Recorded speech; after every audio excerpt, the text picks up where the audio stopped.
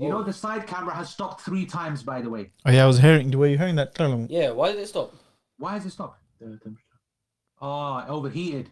Okay, that makes life Ooh, easier. the conversation's too hot. That's You laugh at that? Come on, that was a rubbish joke, very man. good. That's why I laughed. Bloody hell. You should tell it The back. only joke I've laughed at in the whole day. That's not even funny. Now I get one clap. I get a slow clap now.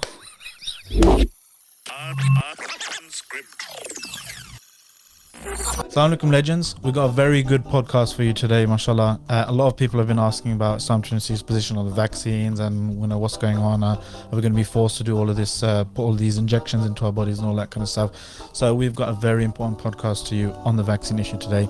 Before we jump into it, just a quick reminder, please do consider subscribing. I notice in the statistics a lot of people are watching on YouTube, for example. They're watching but they're not subscribed. So subscribe, hit the bell notification. They're on the screen right now, and you'll be at the front of the queue to get all of the good stuff whenever we release it.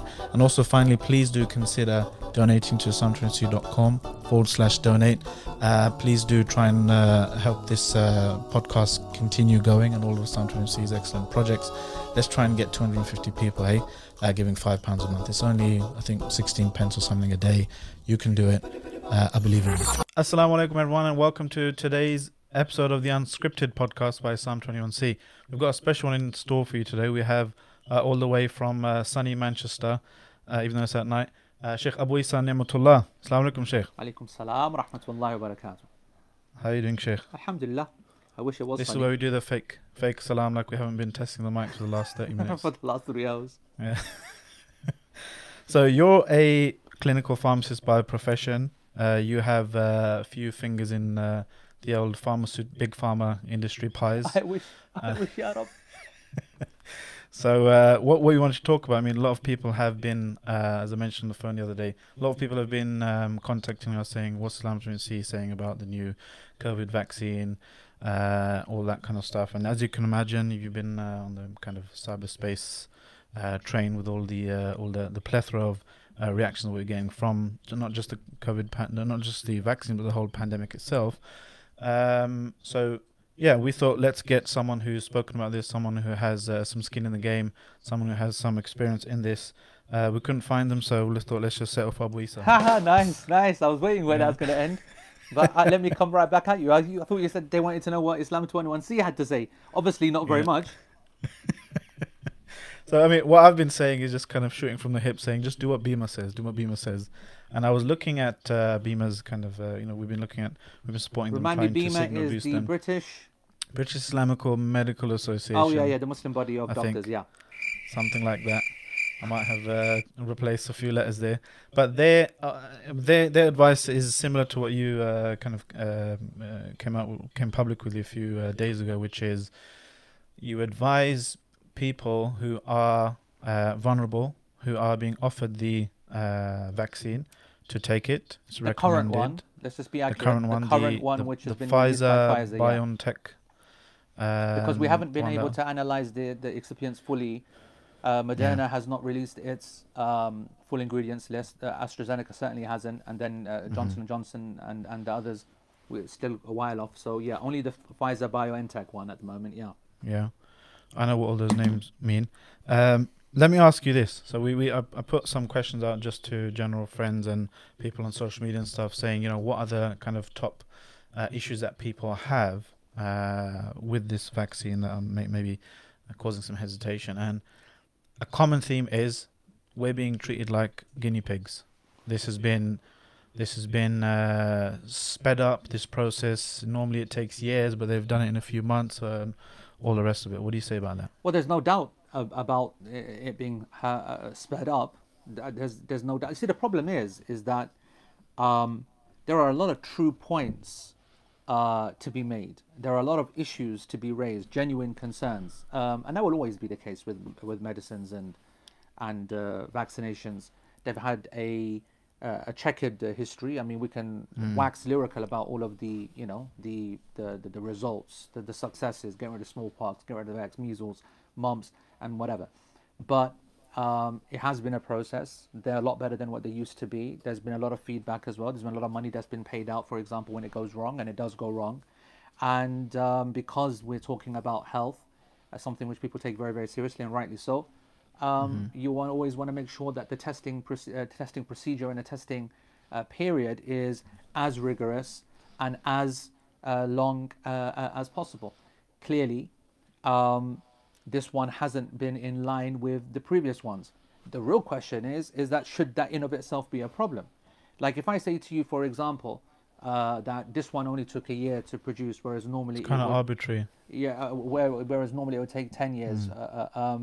Well, okay, that might make sense if you are starting from the very beginning with absolutely no funding, with absolutely no background, with absolutely no people ready to jump into action that have had no experience with with vaccines and infections, with no interest from the public, with no interest at the state level. Then you know what? If someone produced me a vaccine in a year's time, I'd be very, very suspicious.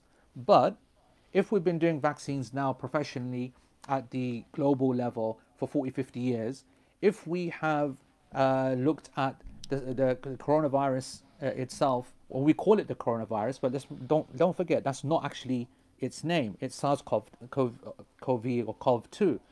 It's a form of coronavirus, but it's because it's the most dominant one, the most scariest one, the most epic one on a pandemic level. It's the one which people have now applied the name to, coronavirus. It's a form of a coronavirus. It belongs to the family of coronavirus. Has been here for ages. We've got like 16, 17 years of experience with coronaviruses, not just the viruses, but vaccines against them. So SARS, for example, us Muslims know very much about MERS, the Middle Eastern version of that coronavirus. So people forget that we've been making vaccines against this form of virus already for many years of safety data as well. Some of the different technologies have been in existence, like live viruses, attenuated viruses, for example, inactivated. That technology has been in for decades. As for mRNA, the thing which people are so worried about, whether it's the Pfizer or the Moderna vaccine, mRNA technology has been in play for 6-7 years, not just in vaccines, but in medication as well. We take it for medicines for macular degeneration. When your retina gets too much blood to it, messes it all up. We use mRNA-based medication for that, for amyloidosis, for example, for muscular dystrophy, for example. So, some of these techniques have been well available. Throw into that the public absolutely in pieces, industry in pieces, finances in pieces, the government political crisis beyond their wildest imagination. Trump about to win a landslide. Literally, coronavirus has destroyed him. Its political power has been unprecedented. So governments were throwing not millions or hundreds of millions, they threw billions at this project. And once you've been given money and you take red tape away and you take the regulatory agencies and you don't say to them normally like, don't treat the drug companies who are out for profits with disdain, but work with them at every stage because we really now support them. We're your best friends. And you start offering grants to all of the different companies to make sure that you are involved and informed and can act quickly. It's a whole different ballgame. So it's not surprising that the whole thing has been reduced so much. There's a friend of mine, for example, that was doing, applied for the license or the permission to do a study. Normally that would take years to receive that. He got it in a couple of months, for example, in order to do testing. So everything has been expedited, accelerated. We have greater technology. We have greater knowledge as well, money, resources. However, the one thing that we don't have, and that's the big question, is the follow-up data. So to actually get to the development of the vaccine wasn't very difficult. They had that within a couple of months, actually, right? What's taken the majority of the year has been the actual testing period, and then enough of a follow-up period after, once we got the results, positive results, by the way. Remember these figures of 90, 95%, it's working, efficacy, blah, blah, blah. That's been around for months. That was not enough for us to be able to license the vaccine and spread it. We need to see after a month. The key is a month, because normally you don't get serious reactions after a month. They Really? went with a couple of months, and after a couple of months they've basically gone to the regulatory agencies. They've said, you know what, we're pretty confident, we've seen enough, we've not had enough serious adverse reactions or events, and we're of course going to have to monitor that. Ideally we'd like to be able to spend another 1 or 2 years studying the people who've had the vaccine and see what happens, ideally. However, the need is an absolute emergency. We've got millions, 1.7 million dead, 4,000 people dying every day. Healthcare systems in complete tatters. People's finances, everybody doesn't need a reminding about how controversial that is. The shops, the businesses, absolutely up the creek, you know. So, yeah, it's been accelerated, and I don't have a problem with that. The issue that is of concern is the follow-up data. But in practice, let me just say this to you. I thought this was meant to be a podcast, not another lecture, but what you need to know is that normally after a month, you're normally seeing bad reactions. If there's a problem, you'll see it. So once you've After gone a month or within a month? Huh?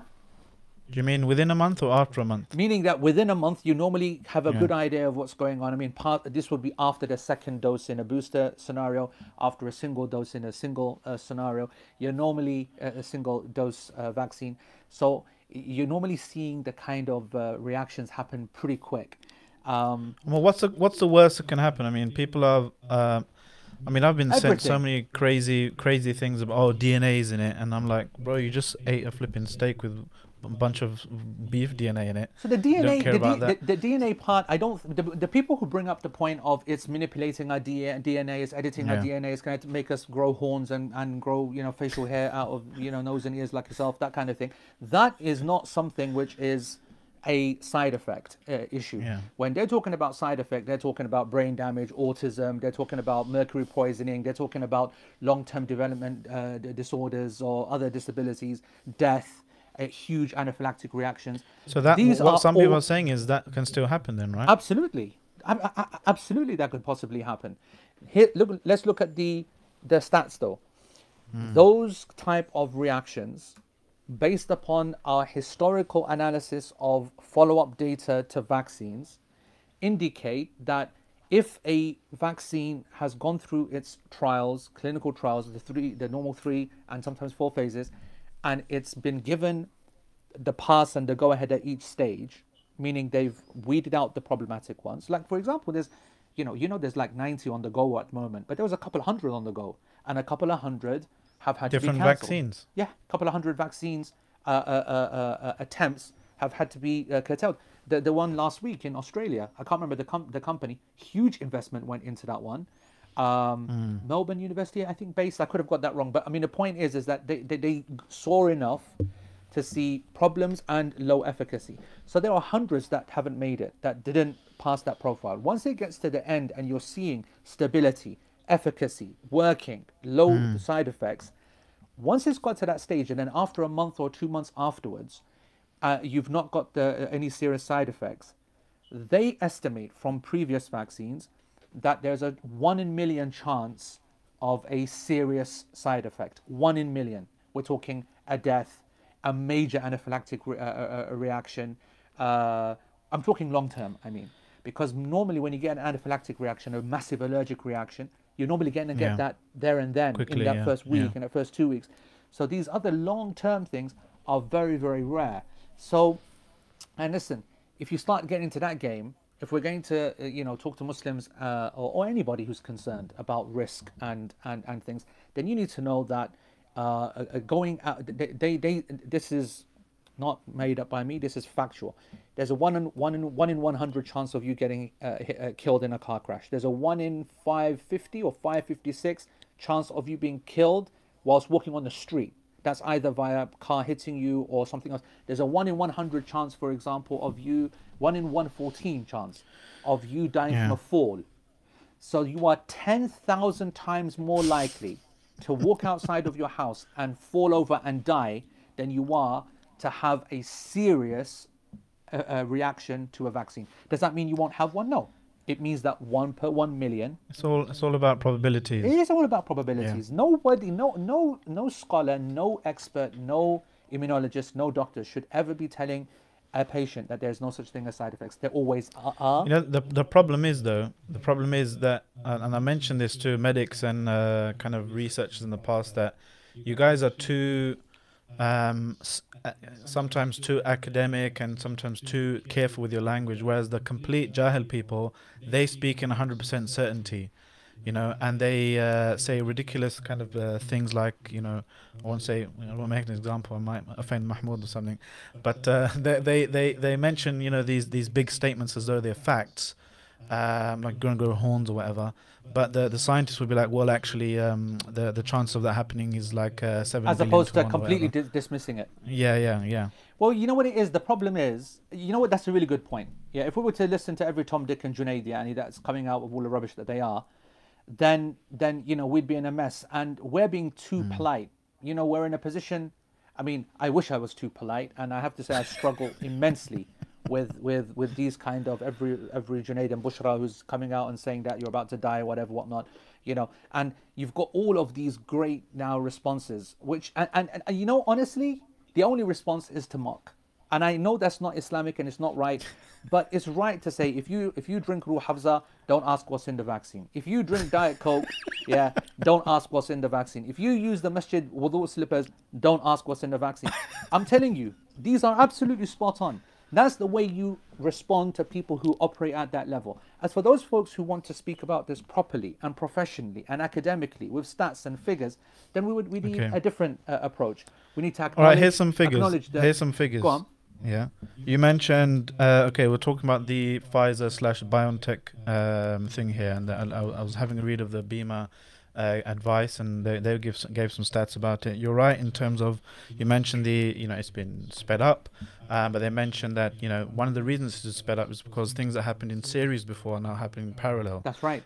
So that's it doesn't mean less research and less scrutiny is necessarily being done. Still the same normal phases, phase 1, 2, 3, but they said something like 2,000 person years, which sounds like a lot. I don't know what to compare that to. 2,000 person years have been involved in this study. They said 42,000 people were used in the trials. Half of them were the placebo group, the control group. Half of them were the vaccine group, and that's where this 95% efficacy stat comes from. So the control group, 162 people got it, and the vaccinated group, 8 people got it. So all of these big numbers, they boil down to just 162 people got it versus 8. When you're looking at now this handful of people compared to 42,000, isn't it safer just to not just to carry on and out of 21,000 people who got the placebo, only 162 of them ended up getting the symptoms of COVID in the first place. So is this? Yeah. So what you're saying is that is it even that serious a condition with its own inherent risk that we're now taking a additional risk with the vaccine? I mean, it's actually interesting, especially from an Islamic finance point of view, or muamalat point of view, on the issue of what we call when you're discussing the issue of gambling, the introduction of a new risk into a set scenario increases the problematic nature of the mas'ala. So as you said, you've already got a certain risk. To minimize the risk, you wouldn't enter into a new event with a new risk, i.e. the vaccine. The truth is that the problem of coronavirus of COVID-19 cannot be based upon, or the impact of COVID-19 cannot be based just upon the low mortality rate of its people, of its victims. There's a multi-dimensional kind of approach that's required to understand what the issues are. So for example, people look at the mortality. It's natural. We always go to the most dramatic. So we want to see how many people die of this versus how many people die of that. Yeah.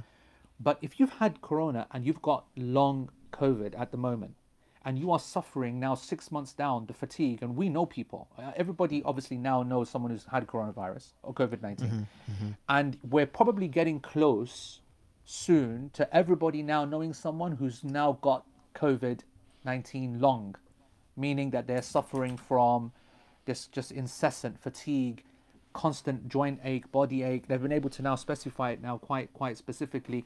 The cough and our respiratory systems are kind of like lingering about, but it's the fatigue. Absolutely knackered all the time. That has a health cost. That has an industry cost. but even this is not the primary point. The primary point is the healthcare system. The healthcare system still has to look after and invest all of its time and resources in this one event or one cause, which has left the rest of our healthcare in complete chaos. Now, I am the first to admit, and I explained this in my detailed lecture on this issue, that if you belong in a country or a culture that is not dependent upon first world healthcare systems and always insisting to be admitted to hospital and receiving top care, then you know what? Like in my village in the northwest frontier of Pakistan, when I'm chatting to my family, they're saying, "What corona? What are you talking about, corona?" And Yeah. but then at the same time, if they have a heart attack, no one's taking them to hospital either. If they're having a stroke, no one's taking them to hospital either. If someone's got diabetes or someone's got X, Y, Z, the hospitals are miles away. Some guy is going to come and he's going to put a drip on for him. Yeah, get a drip. Yeah. I'll add another one to your jokes. If you're a pack and you're taking any kind of medicine in Pakistan, don't ask what's in the vaccine. If you're connected to a drip, from the guy, who is the doctor, who's actually the sweet shop seller, The drip probably says Pfizer on it. who's got a supply of antibiotics and injections and just goes around and just gives injections to people, right? Don't ask what's in the vaccine.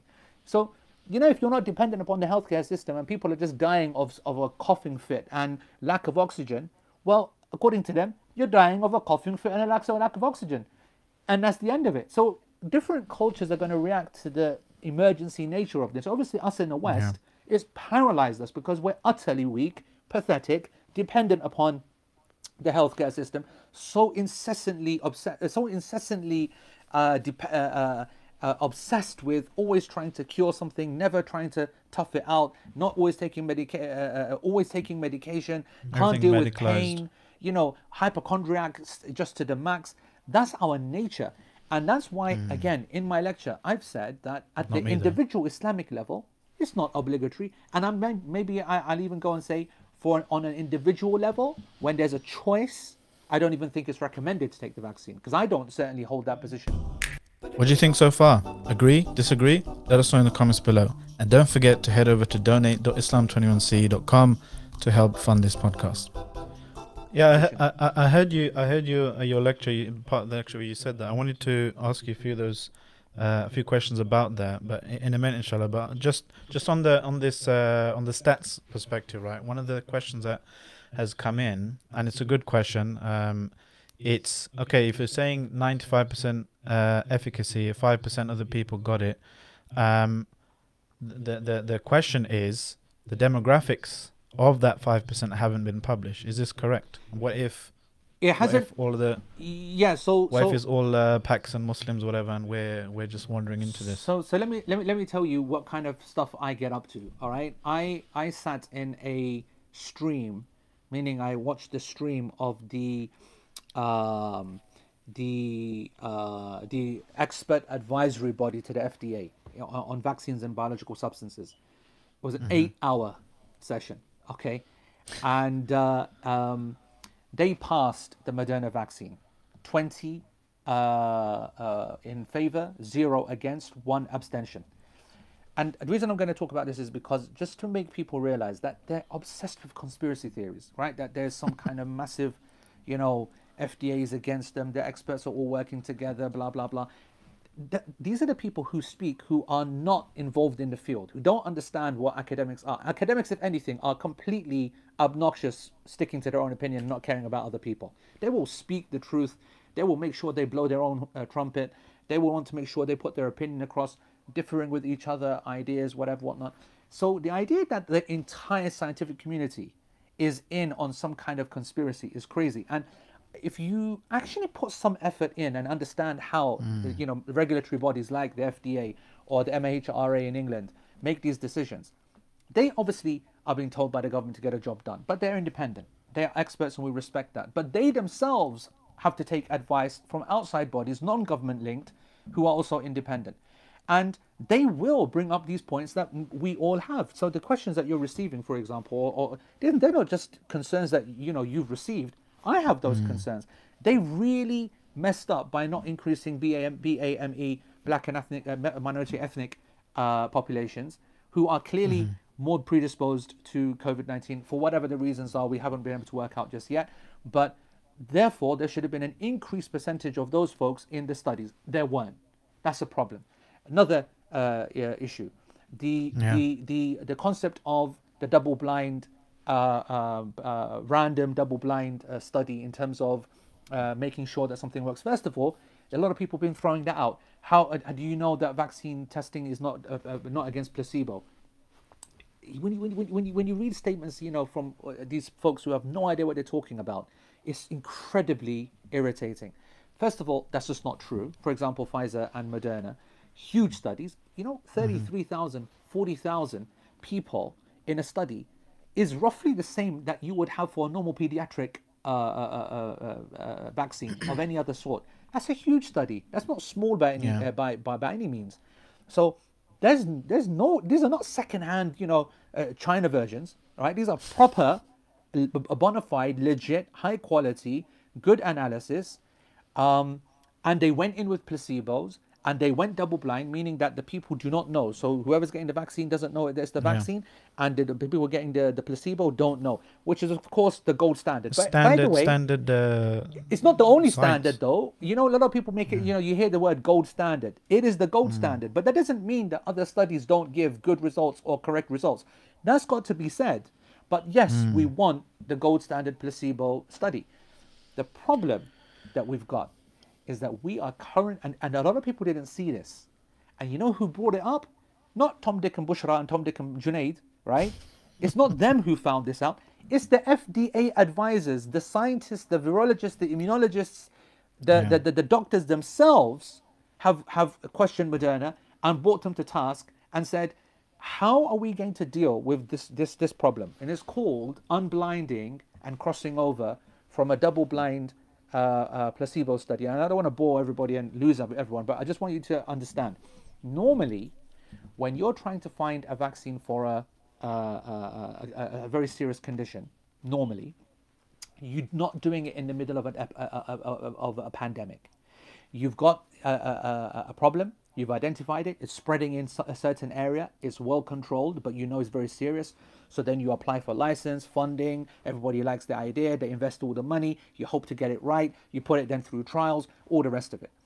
The difference this time is that the whole world is in the greatest emergency that is probably ever seen. And the pressure upon everybody to ramp it up is crazy.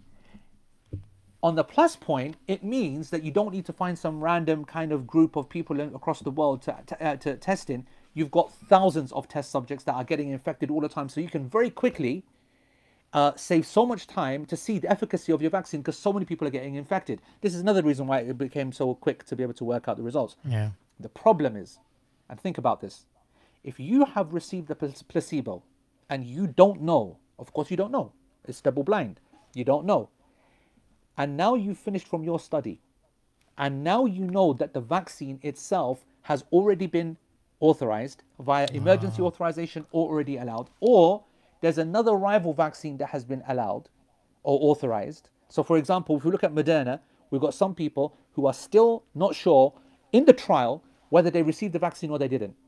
And yet Pfizer has proved it's worked, already been spread all over the world, already been used, already working. Now, don't you think that I have a right as a volunteer who went and gave up my thingy and went to Moderna, I'll do this. And now I need to know, by the way, did I actually receive the vaccine or not? Because I could get really ill and I want to take the vaccine. So I want to know whether I got the placebo or the vaccine. And if I didn't, I want to take the vaccine. Now, it is utterly unethical to keep that person in the dark. We've got to protect them. They've got to have the opportunity to either be told, yeah, you received it, so don't worry, and we're already going with it, or you haven't got it, and okay, take it. And I'll tell you another one. What about those people who don't even ask that question, but they're in the study, but they're health workers, or they are extremely vulnerable, so they are in a certain tier where they're offered by the government a vaccine. So they've taken a placebo, and they've taken the vaccine when it becomes available, and you, remember, in a study are looking at the follow-up data. You're making sure that you're monitoring them for years afterwards. That's all set up. How can you now rely on this data when the person's actually received the vaccine from the government or from another supplier? That data now becomes unreliable. So listen, nobody, especially us who are someone like myself, obviously I have a public profile. I'm not going to risk my reputation on some vaccine and some big pharma bakwasi. And I've got my own integrity. I'm not going to go and swear by them. I know its plus points. I know its weak points. I know its issues, and that is a problem. Is it a major problem? No, I know it's not a major problem because we've already got the results sufficient enough before we can now allow these people to take the vaccine themselves if they want to. So I'm actually okay them unblinding. And I know there is an ethical debate whether you should, whether you shouldn't. So I'm okay. But on that advisory panel, there was one expert, a chief virologist, immunologist. He's a microbiologist as well. His name's Michael Kurilla. He abstained, right? So he was the abstaining vote. So 24, 0 against, and 1 abstaining. That now means the FDA has now got the green light, and that's why it's now authorized Moderna. We still haven't done that in the UK. Now, what was his problem? He said that I don't think that the benefits outweigh the risks in the FDA giving this license, this drug, this vaccine, sorry, the Moderna vaccine, the license to be used in over 18s. Now, that's very interesting. Like I said, Why is that? the public are not going to be able to pick up on that, or maybe some will, but the experts, they know what their responsibility is. They've got to be academically honest. And when you think about it, there's an argument. It's what you started off at the beginning with. You said that if I'm young and I'm healthy and I'm 20 years old, the likelihood of me getting it is maybe high, but being affected by it is incredibly low. Being seriously affected by it is very, very low. And death is like in the 0.0s, right? So if you have that level of risk against the virus, can I now with good conscience say that unrestricted, this in an 18-year-old and a 22-year-old is without doubt the better action for you to take the vaccine, even though we don't know its long-term risk profile? And he said, I can't in good conscience say that. Can I say it for the 30-year plus, 50 plus, the 70 plus, the extreme vulnerable? Absolutely. He's behind the vaccine. He wants the vaccine to be given, but he doesn't want to agree to the statement or the license, because the license is restricted to what it says. He doesn't want to say, yeah, I will accept that, or I will promote this in over 18. So my point, Salman, is that there are concerns, valid concerns, but we shouldn't, just because there's some controversy or some concerns, lose sight of the wood for the trees. This is a safe vaccine, or certainly the ones in front of us at the moment, that should be taken by the clinically vulnerable, and the rest of the folks who are not in that scenario, then they should look to the maslaha, the benefit for themselves, for the people around them. And if it becomes a request from the government that we now are asking everybody to take it because the herd immunity level is too low and we need to do it, and not for you, we get it that Yani, you're fine and you're fit and you're young, whatever, but we need it to be able to create what we call sterilizing immunity, or take its sterilizing immunity to the level of herd immunity from the individual level to make it something very good in terms of reducing transmission, then you do it. And that's what we're recommending. That's all. Otherwise, I'm not saying that everyone should take the vaccine. It doesn't have any problems. There are no ethical concerns. Of course there are. There's always issues that are behind the scenes that some companies might want to hide. But in fairness, I don't think any of these boys have tried to hide anything. So let me ask you this. What's all of this about the companies getting some kind of assurance that they won't be sued? You must have seen this go around as well. That's standard. If something goes wrong, that's standard in a concern, and it's a standard in practice, and it's been in place since 1986 or 88 or whatever, in the National Vaccine Compensation Program, or I think in the UK we call it the National the Vaccine Injury Payment, and that is simply the government. Someone sent me a clip the other day and said that a person said there's haram. Our biggest problem is people saying silly things, like silly things. Wallahi, one of the high profile people sent me, I need you to speak to this person really and sort him out because it's causing fitna. And I said, why? What's it causing fitna about? He's saying that, and he sent me a clip. In the clip, the guy was saying, you are non-Muslims, you are kuffar, you are non... He was making takfir on the basis of them wanting to take the vaccine. There were people... He was outside a COVID clinic, where people, 70, 80, 90-year-old people were getting vaccines. And he's saying, you're kuffar, Yani, you are not Muslims. You are not Muslims. So you have that. And then I see another one of a scholar who's sitting there who's saying it's completely haram for the vaccine company to be indemnified. It's completely haram for the vaccine company to be indemnified. Habibi, he had Sheikh in front of his name. I said, what fiqh is this? Yani, what do you mean it's haram to be indemnified? It wasn't them refusing to pay it. The government is paying for them. Habibi, and do you understand fiqh or not? So, okay. he thought that, it's the idea. Obviously, he can't even be a beginner in fiqh, let alone he understood that if a person sells you something and says, by the way, if this kills you, or it's rubbish, or it's no good of use, it doesn't work, well, it's tough. Like, I'm giving you something broken and you got to pay full price for it. This is the level of his mu'amalat. The vaccine payment scheme was set up because the governments themselves want to promote the use of vaccines. That's straightforward. They also know that there are risks of problems, and those risks are going to stop people taking them. So we have to protect these vaccine companies to be caught up in litigation all the time, and so they took the responsibility off them and allowed them to go ahead. Is this normal for all vaccines, or is this 1988, COVID one Habibi. specific? 1988 has been in play. In this country, it's been, I don't know how many thousand incidents. We've paid out over 80 million pounds. It's not something which is new, and it's not something which is small. So if someone grows horns or something, then if someone grows horns, okay, first of all, if they're a nice set of horns, then he should, look at that and take some benefit from that. But on a serious point, if a person had a serious side effect that they believe was due to the vaccine, there is a system there to compensate those people. At the current rates that we have in terms of incidents, they're an incredibly rare event. Yeah. Just a reminder, please do head over to donate.islam22.com to help fund our podcast. I mean, if you think about it, 80 million pounds over 40 years. I mean, obviously 80 million is a lot of money, but we're talking 40 years of hundreds of millions of doses of vaccine. Yeah. Listen, you can't, I joke about, if you drink Diet Coke, don't ask what's in the vaccine, right? Let me tell you something. My mum absolutely is, in fact, every mum absolutely hates the fact that their kids, if I'm still a kid, of course I'm still a kid, drinks diet drinks and all the aspartame and all that kind of bakwas, yeah?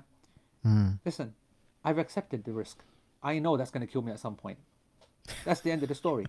It's the only thing that's allowing me to not drink the sugar-based ones. I'm not giving any health advice here, and the doctors and everybody and all the mums are now having a heart attack.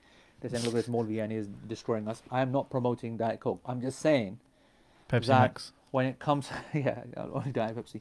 The idea that we partake in all of the medicines that we consume, the food, the drink, the this, the that in our world today, every single thing has a risk of manifold risk of long-term effects, whether it's from pesticides, whether it's from genetic modifications, whether it's whatnot. And I think that's valid. And I think that we make that decision every single day. And that's why I don't have, listen, Salman and everybody who's listening, I have absolutely no problem with people who do not want to take the vaccine. As I said in the lecture, doctors and pharmacists who are medicine experts, okay, drug experts, they themselves are the ones who least go to doctors, least take medicines. It's just our nature, it's our reality. From the sunnah as well, it's not something which is recommended or massively something which is good.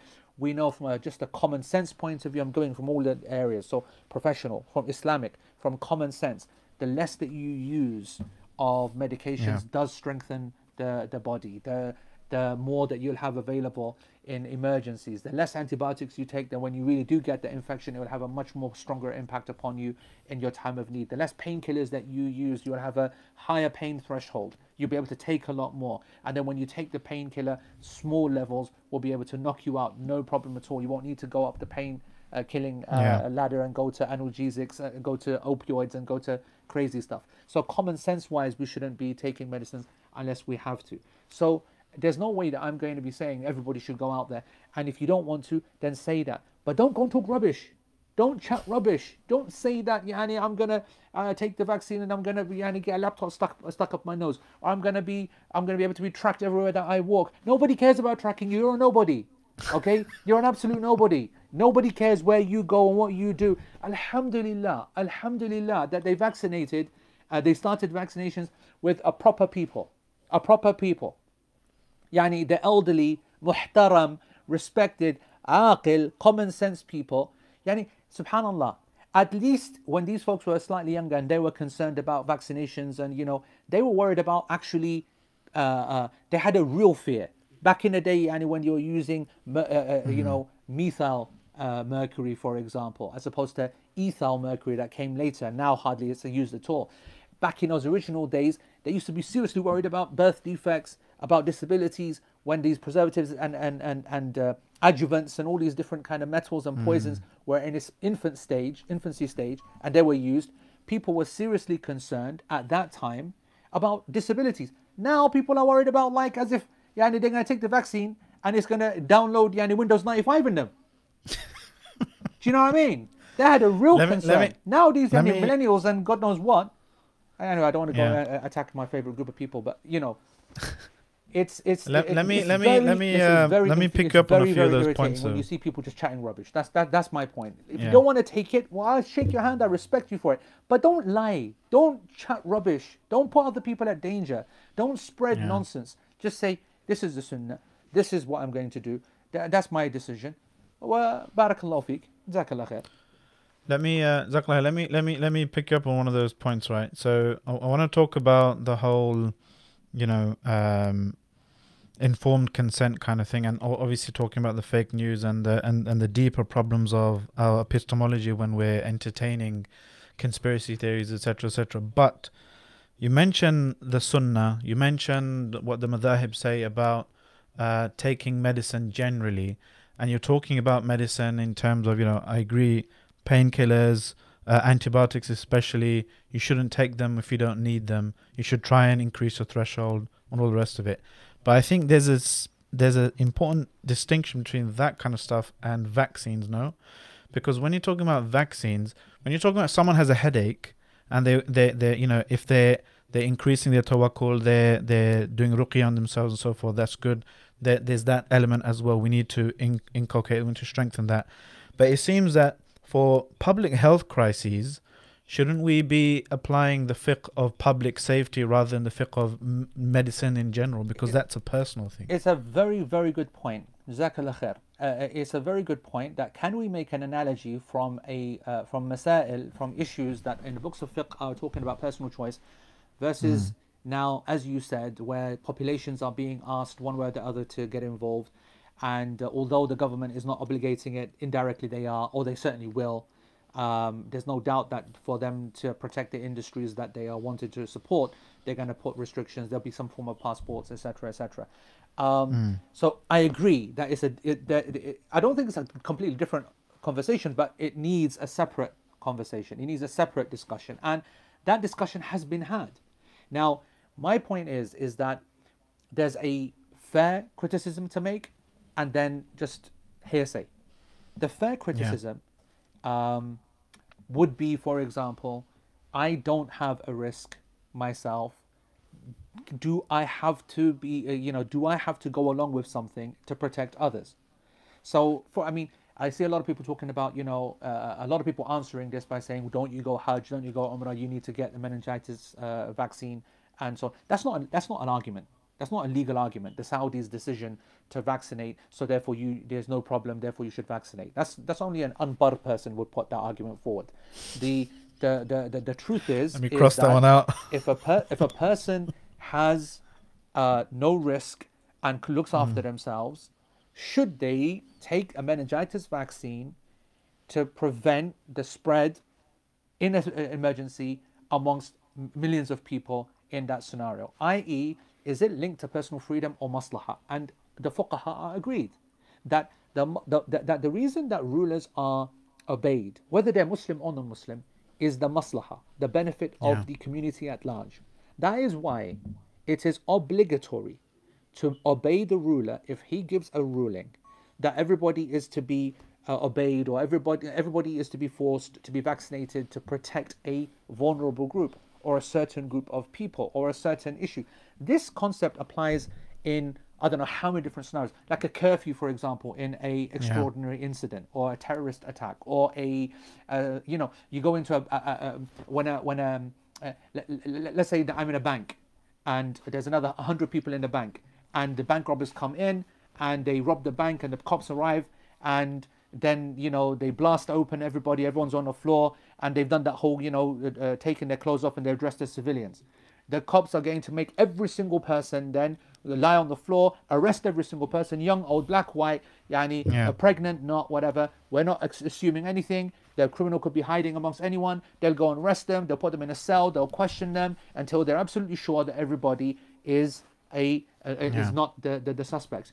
Is that allowed or not? It's haram, of course it's haram to do that. That's a dhulm. Is it allowed in this scenario? Of course it is, because the maslahah is that the people need to be caught. So this is something which is many examples in fiqh that people are required to, if it will be required, I'm saying, I don't know if it will be, but if the need comes and there is no actual evidence that it is something which is definite harmful or causing death or causing a problem, especially with the safety profile. So there's not an Islamic problem here. There's not an Islamic problem.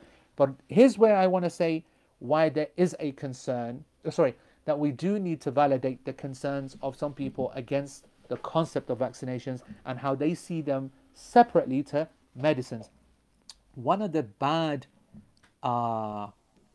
experiences that the Muslims have had with vaccines makes it a very legitimate concern, like for example HPV, the virus, human papillomavirus virus, which is in most countries given to women or girls of pre-sexual age, around 9, 10, 11, 12, 13, and it's obviously protecting against HPV, which primarily is transferred via sexual contact, but actually it can be transferred via blood, via razors, via pregnancy, via whatever.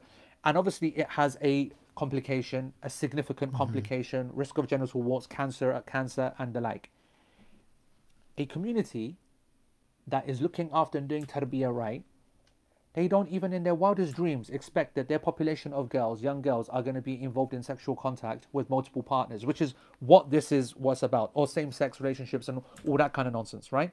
So it's completely acceptable for a country, let alone a culture or a community, for a country, a Muslim country, for example, to look at in shock and horror at a vaccine that's protecting against a condition that is non-existent in their community or very, very low incidence, because most people do not expect the people to do that. And they see it, like even in the West, it's understood as something which promotes illicitness.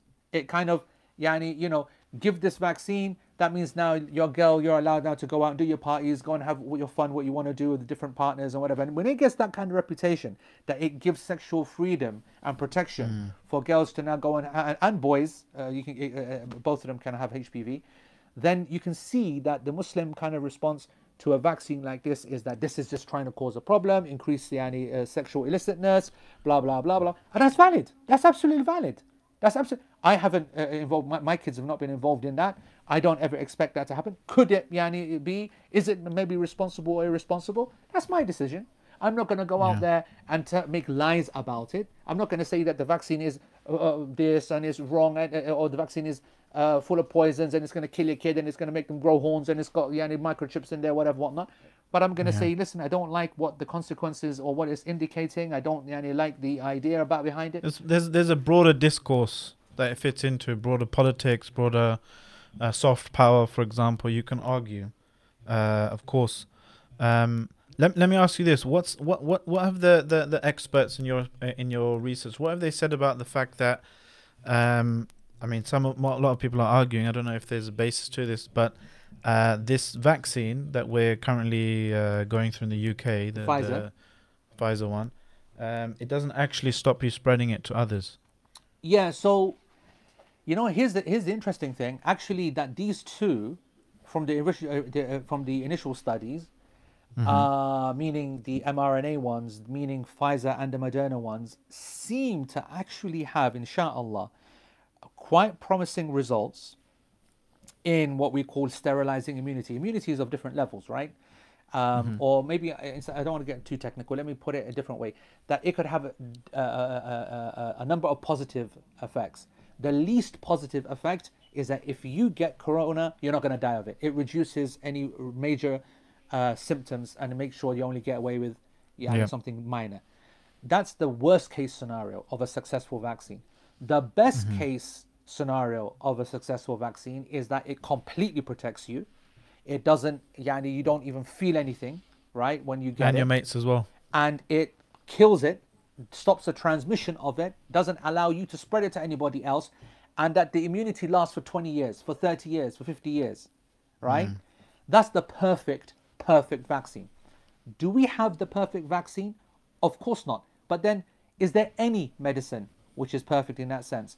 You know, when we give medicines for blood pressure, for example, or a beta blocker, for example, we always have the decision to make that you've got one which has been in the market for 20, 30 years with 30 years of safety data, long-term stability, can see all of the side effects and play around with them. So, for example, we give medication. You see, people think that side effects is just something which is just linked to vaccines or some new concept. What if I tell you that humans, mankind, has been intentionally, actively working with side effects to create a response? What if I tell you that the Prophet ﷺ came across a person came to him and he had a stomach problem. And the Prophet ﷺ gave him honey. Now honey, right, it is good for constipation. It actually causes diarrhea, right? There is a theory, there are some scholars that said that the reason that the Prophet ﷺ gave honey was to actually increase the rate of diarrhea. It's a theory, meaning that nobody eats honey to have diarrhea. Nobody wants to take honey so they have a bad stomach. People take honey for their wounds, for their general health, for their throats, this, that, not because I want to go to the toilet, because it's pain. But if you have a stomach infection and you have a problem, the side effect is now actually what's helping us here.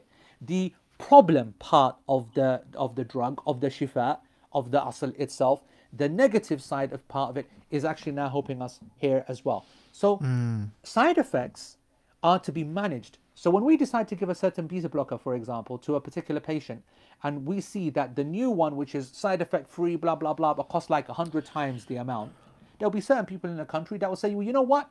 Let me know the side effects of the one which is 50p.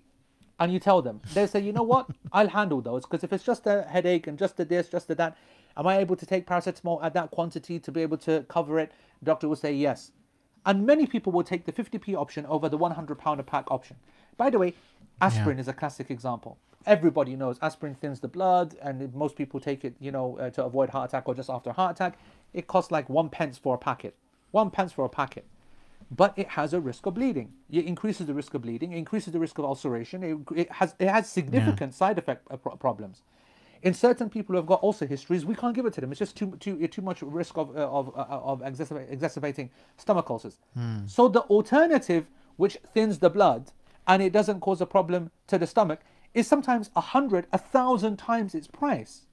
In a certain country, people are going to make a decision that, you know what, I'm going to have a proper biryani meal first before I take my aspirin, so that I protect my stomach with all of that gunk in there. They will do these things. They'll get industrious because they've got enough history and understanding and no surprises from the side effect profile of a well-established drug. So my point is that when it comes to vaccines, that is always going to be a problem. It doesn't matter how long you wait. In some studies, in some of the earlier vaccines, 10 years later, we're still doing the follow-up studies and making sure that we can tweak things and so on. And these vaccines now, and this is important, Salman, and again, this has turned into another lecture, man. I thought you were going to be arguing more and being a normal, irritating Salman, but I don't know what was happened to you, bro. You lost your touch. The interesting thing about Moderna, all right, the one which has just been released, actually is fascinating. this is going to not just be studied for all of its follow-ups in its existing groups and all the people who are taking it, and not just at that level, but they're still not even sure whether they've got the optimum dose. Like, when they started the study at the beginning, they started off with 25 micrograms and 250 micrograms and 50 micrograms as a dose, and as there's two doses. Very, very quickly, because of the public pressure, government pressure, they saw the results with 100 microgram very early on, promising. They said, you know what, we're not going to waste time here. Let's pull the people and bam, all them into 100 micrograms. And they got these results currently off a 100 microgram dose. Now that the drug is out and it's being used, do you think they're going to sit there? No. They can now do the following. Number one, now start to experiment in various groups whether 250 is more efficacious, takes it to 99%. They're going to now start checking whether going down, for example, or going at 150 in a single dose, for example. They're going to now, that Sahin, the head, I was listening to him the other day about the one who found the BioNTech vaccine. His now focus, he's now got this out. That's just part one. Now his focus is to change the formulation so it doesn't have to be kept at minus 6,000 million degrees, right? He's now going to find one which is going to be able to be transported around at 2 degrees, 8 degrees, and it's not costing 50 quid, but costing 50p or something like that. That's what the next stage is, and they'll be checking bioavailability. There's the big study, for example. What if a person, you've heard this issue, I've had corona, I've got natural immunity now, so I don't need to take the vaccine. There is actual clear scientific data that shows that the level of immune response that you get even after having the infection is not as strong as the artificial one that's induced by a vaccine. So, so a new study that Moderna are going to do, and they've already started, is what if we only give one dose to a person who's had the infection, and that booster dose is boosting the natural immunity response, therefore they won't need two doses, and that would then help in the number of doses, bring the cost down, help sterilizing, help herd immunity. So listen, these studies would need to go on, variations of them on, again. There's nobody trying to hide this information. Nobody's trying to pull the wool over anybody's eyes. Could we have done more? Yes. Should we have done more before we released it? In my personal opinion, no. In my professional opinion, no. In the professional opinion and the scientists and experts of the world's leading virologists and immunologists, answer is no, which is why they recommended it. And there is no reason for us. You know, you can have all the conspiracy theories in the world for us to think that they're all one part of some massive cabal, that are holding the world to ransom. And I don't know what kind of conspiracy ideas that, mashallah, you guys talk about Islam 21C every week. We do not engage in conspiracy theories in Islam 21C. You are a conspiracy theory. You're right. I'm a conspiracy theory. I take that as a compliment. Let me ask you this, okay? This is a question that some people have asked, or a claim rather, right? So in terms of the reduction of mortality over the last few decades with the proliferation of vaccines and so on and so forth, they say, wait a second, what if it's just natural, caused by something else? Is this not true? That the vaccines are useless. The real reduction of mortality rates around the world are because of decades of the general improvement of hygiene and control of hygiene, better hygiene, lower deaths, etc., not these vaccines that make big pharma loads of money. Lower levels of this and higher levels of hygiene didn't help the world right now, did it? Right? We're in the worst crisis we've ever seen. It didn't help the world right now. So first of all, that's rubbish. Secondly, that idea that smallpox died out and measles died out and all the rest of it died out not because of the vaccine, that's completely acceptable as a theory. No point you putting that theory forward once we get a vaccine out, vaccinate everybody, and then you say, oh, actually, it wasn't because of the vaccine. But it was because of X, Y, Z. If you had put the theory out before the vaccine was used, I take it. We're people of science, we take the stats. It's just nonsense. This is my point. And if you're going to argue against it, argue with the real problems. Argue and say, I don't trust Pfizer. You know what? I don't trust Pfizer as well. If Pfizer was doing this in-house... But you trust Shaheen, though, innit? No, but listen, seriously. If Pfizer was doing this in-house, the amount of stuff that they've done... Bro, they come try and buy me out. I remember 20 years ago in the pharmacy at the low level. Speak to doctor, do this, make sure they give our drug, this, that way. It's a complete corruption. In our Sharia, we also know that business. taking the gifts in this scenario is something which is impermissible, let alone at the professional level. They are up to the most dodgy practices, right? But just because some people are doing haram or corruption or dodgy practices or whatever, whatnot, does not mean that they don't speak the truth or don't do good or don't get it right or don't bring benefit. That's just nonsense. Yeah. That's not common sense. It's not professional. It's not Islamic. Where does this idea come from? The independent experts, the independent panels, advisory panels, the regulatory bodies, those are the people that we're putting our trust in. Those are the folks that we are hoping that are going to get the job done. And based upon the facts, not just their statements, we look at the data ourselves, we see the strong points, we see the weak points. Those panels themselves are holding these companies to account. If they pass it and are happy with it, it doesn't always mean there's a massive conspiracy, that they're all in bed together. That this negative thinking, this suspicious thinking, this paranoia is so unbecoming of the Muslims. We are the people who are least concerned about what happens. Because remember, in Islam, different to Christianity and different, and this is where it comes from. It's not from Islam, it's from our wider religions that we've had exposure to. For them, it's always about other people. That's why Christianity is all about Isa alayhi salam dying for the world's sins. It's everybody else, got to deal with it. Personal agency, individual agency is not a real thing. Whereas in Islam, we recognize وَلَا تَزِرُ وَازِرَةٌ وِزْرَ أُخْرَى, that there is no person that carries the sole burden of anybody else. You are responsible for yourself. And so when we know that Allah subhanahu wa ta'ala will judge us for the way we think, the way we act, the way that we do, that nobody can force you into this, you can't use excuse that he said this, she said that. No, you have been given agency, you have been given aql, you are responsible. So for the Muslims to always think that that's going to happen to me, they're going to monitor me, so what? Even if it was true, so what? You won't be held accountable for that. It's crazy how weak we've been made, weak up here, that we're so scared of absolutely everything. SubhanAllah. We were talking about this in the car last night with Mahmoud as well. It's really important that we have to kind of cut off the rabbit hole that people go down, because at the end of it is a rejection of Islam itself. Because if you're rejecting things like the trusted testimony of experts, if you're rejecting things like mass transmission, you mentioned hundreds if not thousands of scientists and experts, all kind of pushing the same, largely the same kind of narrative, largely the same, doing the same peer-reviewed studies and so on and so forth, and to such a degree that it's irrational to think that they all, throughout so many countries and throughout this time, they all gathered upon the same lie, or they all happened to make the same mistake. And this if it sounds familiar, obviously this is tawatur.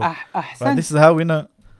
This is how we know the thawabit of Islam, the main kind of core issues about Islam, the source of Islam, for example. MashaAllah. Mahmoud got that deep, he got that, to that level? Not Mahmoud, obviously I had to help him out a bit, innit? But Hadouken! So, I mean, that's the thing. If I don't mean to be rude to anyone watching who's kind of No, but it's so dabbled true. in Wallahi, I these just things, want to but say, Salman, I just need to emphasize that point. It is so true.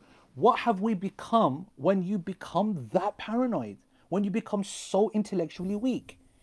It's just insane. This is not acceptable. it's like an at any level, extremes, let alone Muslim. unwarranted skepticism.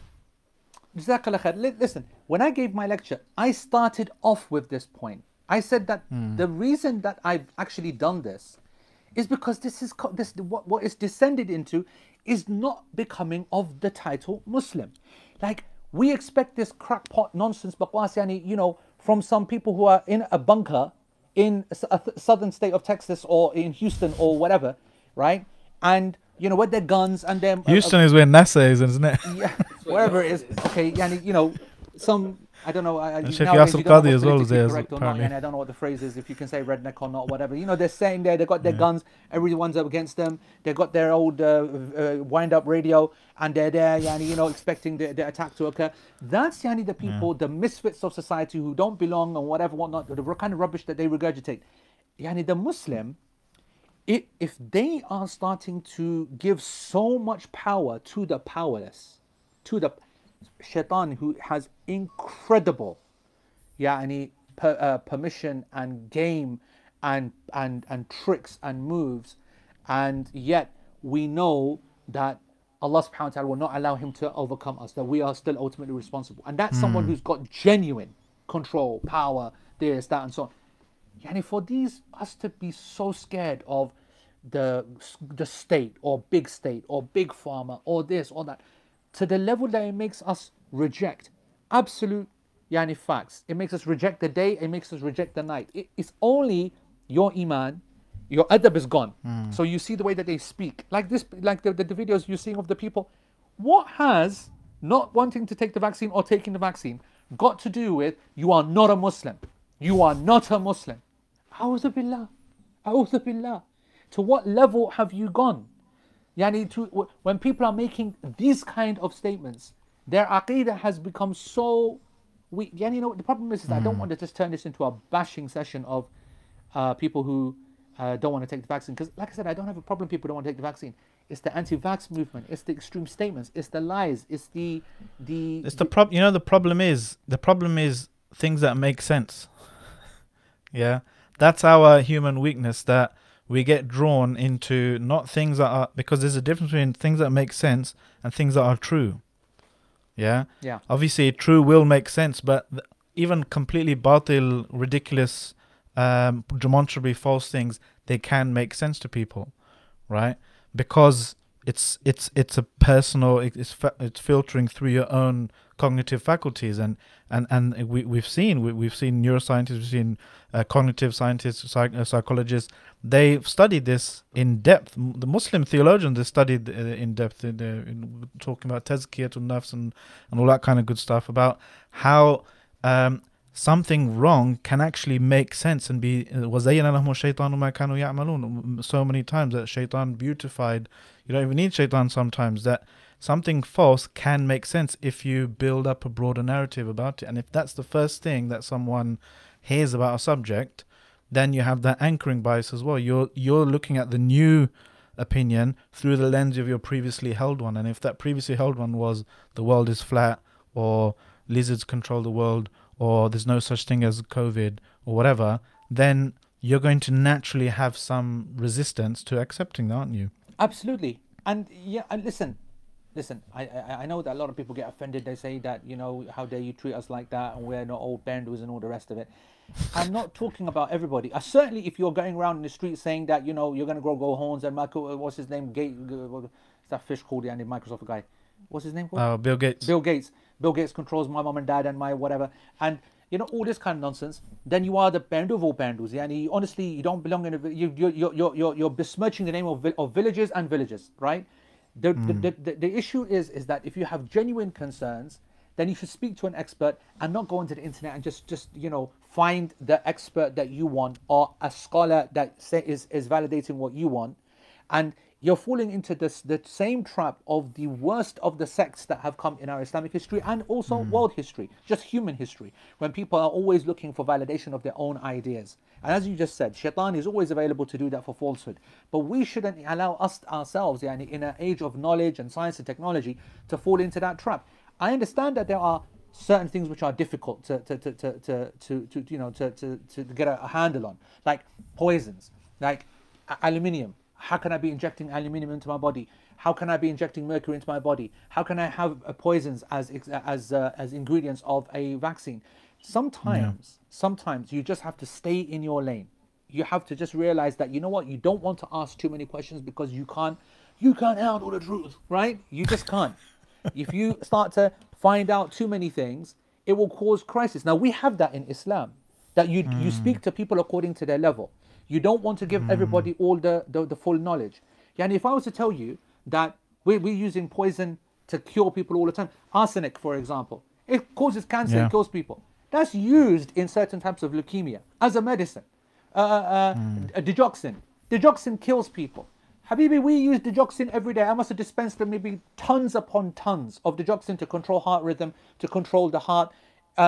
This is something which, radiation, for example, and so many other examples. So, you know, it's a shocking concept to people. Poisons, you use poisons. Sharia allows the use of poisons. It's a mass ijma' of the fuqaha that something which is a poison in its maximum amount but it's pure and not been prohibited in principle, in its minor amount can be used. So the Sharia has already dealt with that in principle. Medicine deals with that in principle, but because you can't get your head around the idea that poison in your head is only cyanide, right? Because you're in one track mind from what you've seen in the movies. Now you're going to tell us what it's haram, it's kufr to give. Even cyanide has it's in apple cores and stuff. Yeah, Allah created these things for like I said, wisdom. Don't ask too much. The thing that I've been repeating in the last couple of sessions I've done in this in public is the authority one. People saying that how dare comparing the different countries of the world and different regions in the way that they're approaching this, right?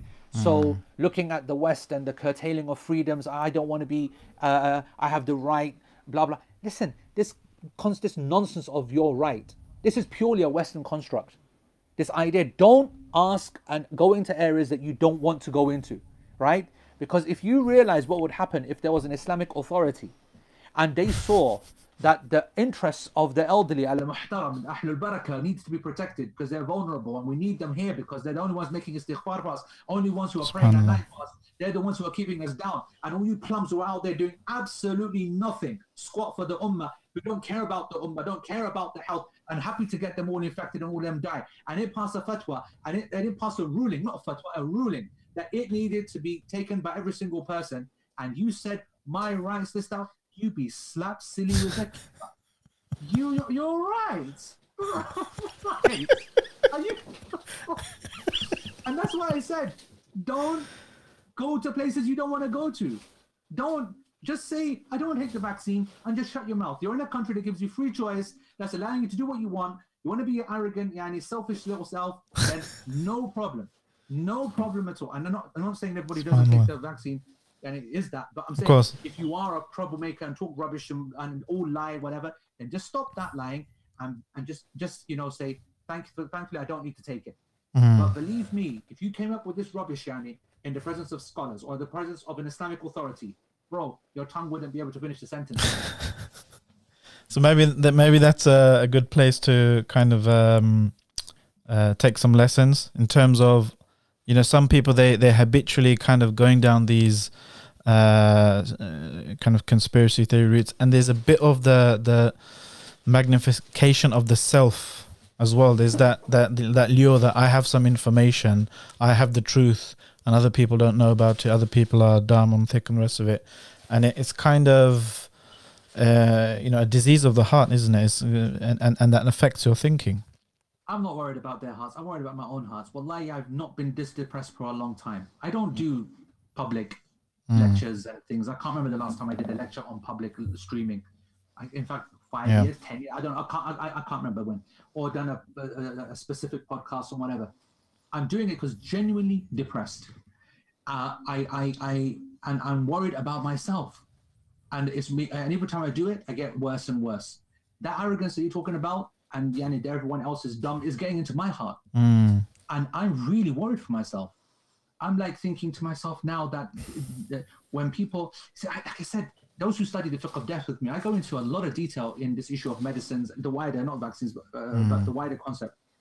And so they know that I'm not a massive medicines fan. And I think that people should be not taking medicines anywhere close to the way that they do.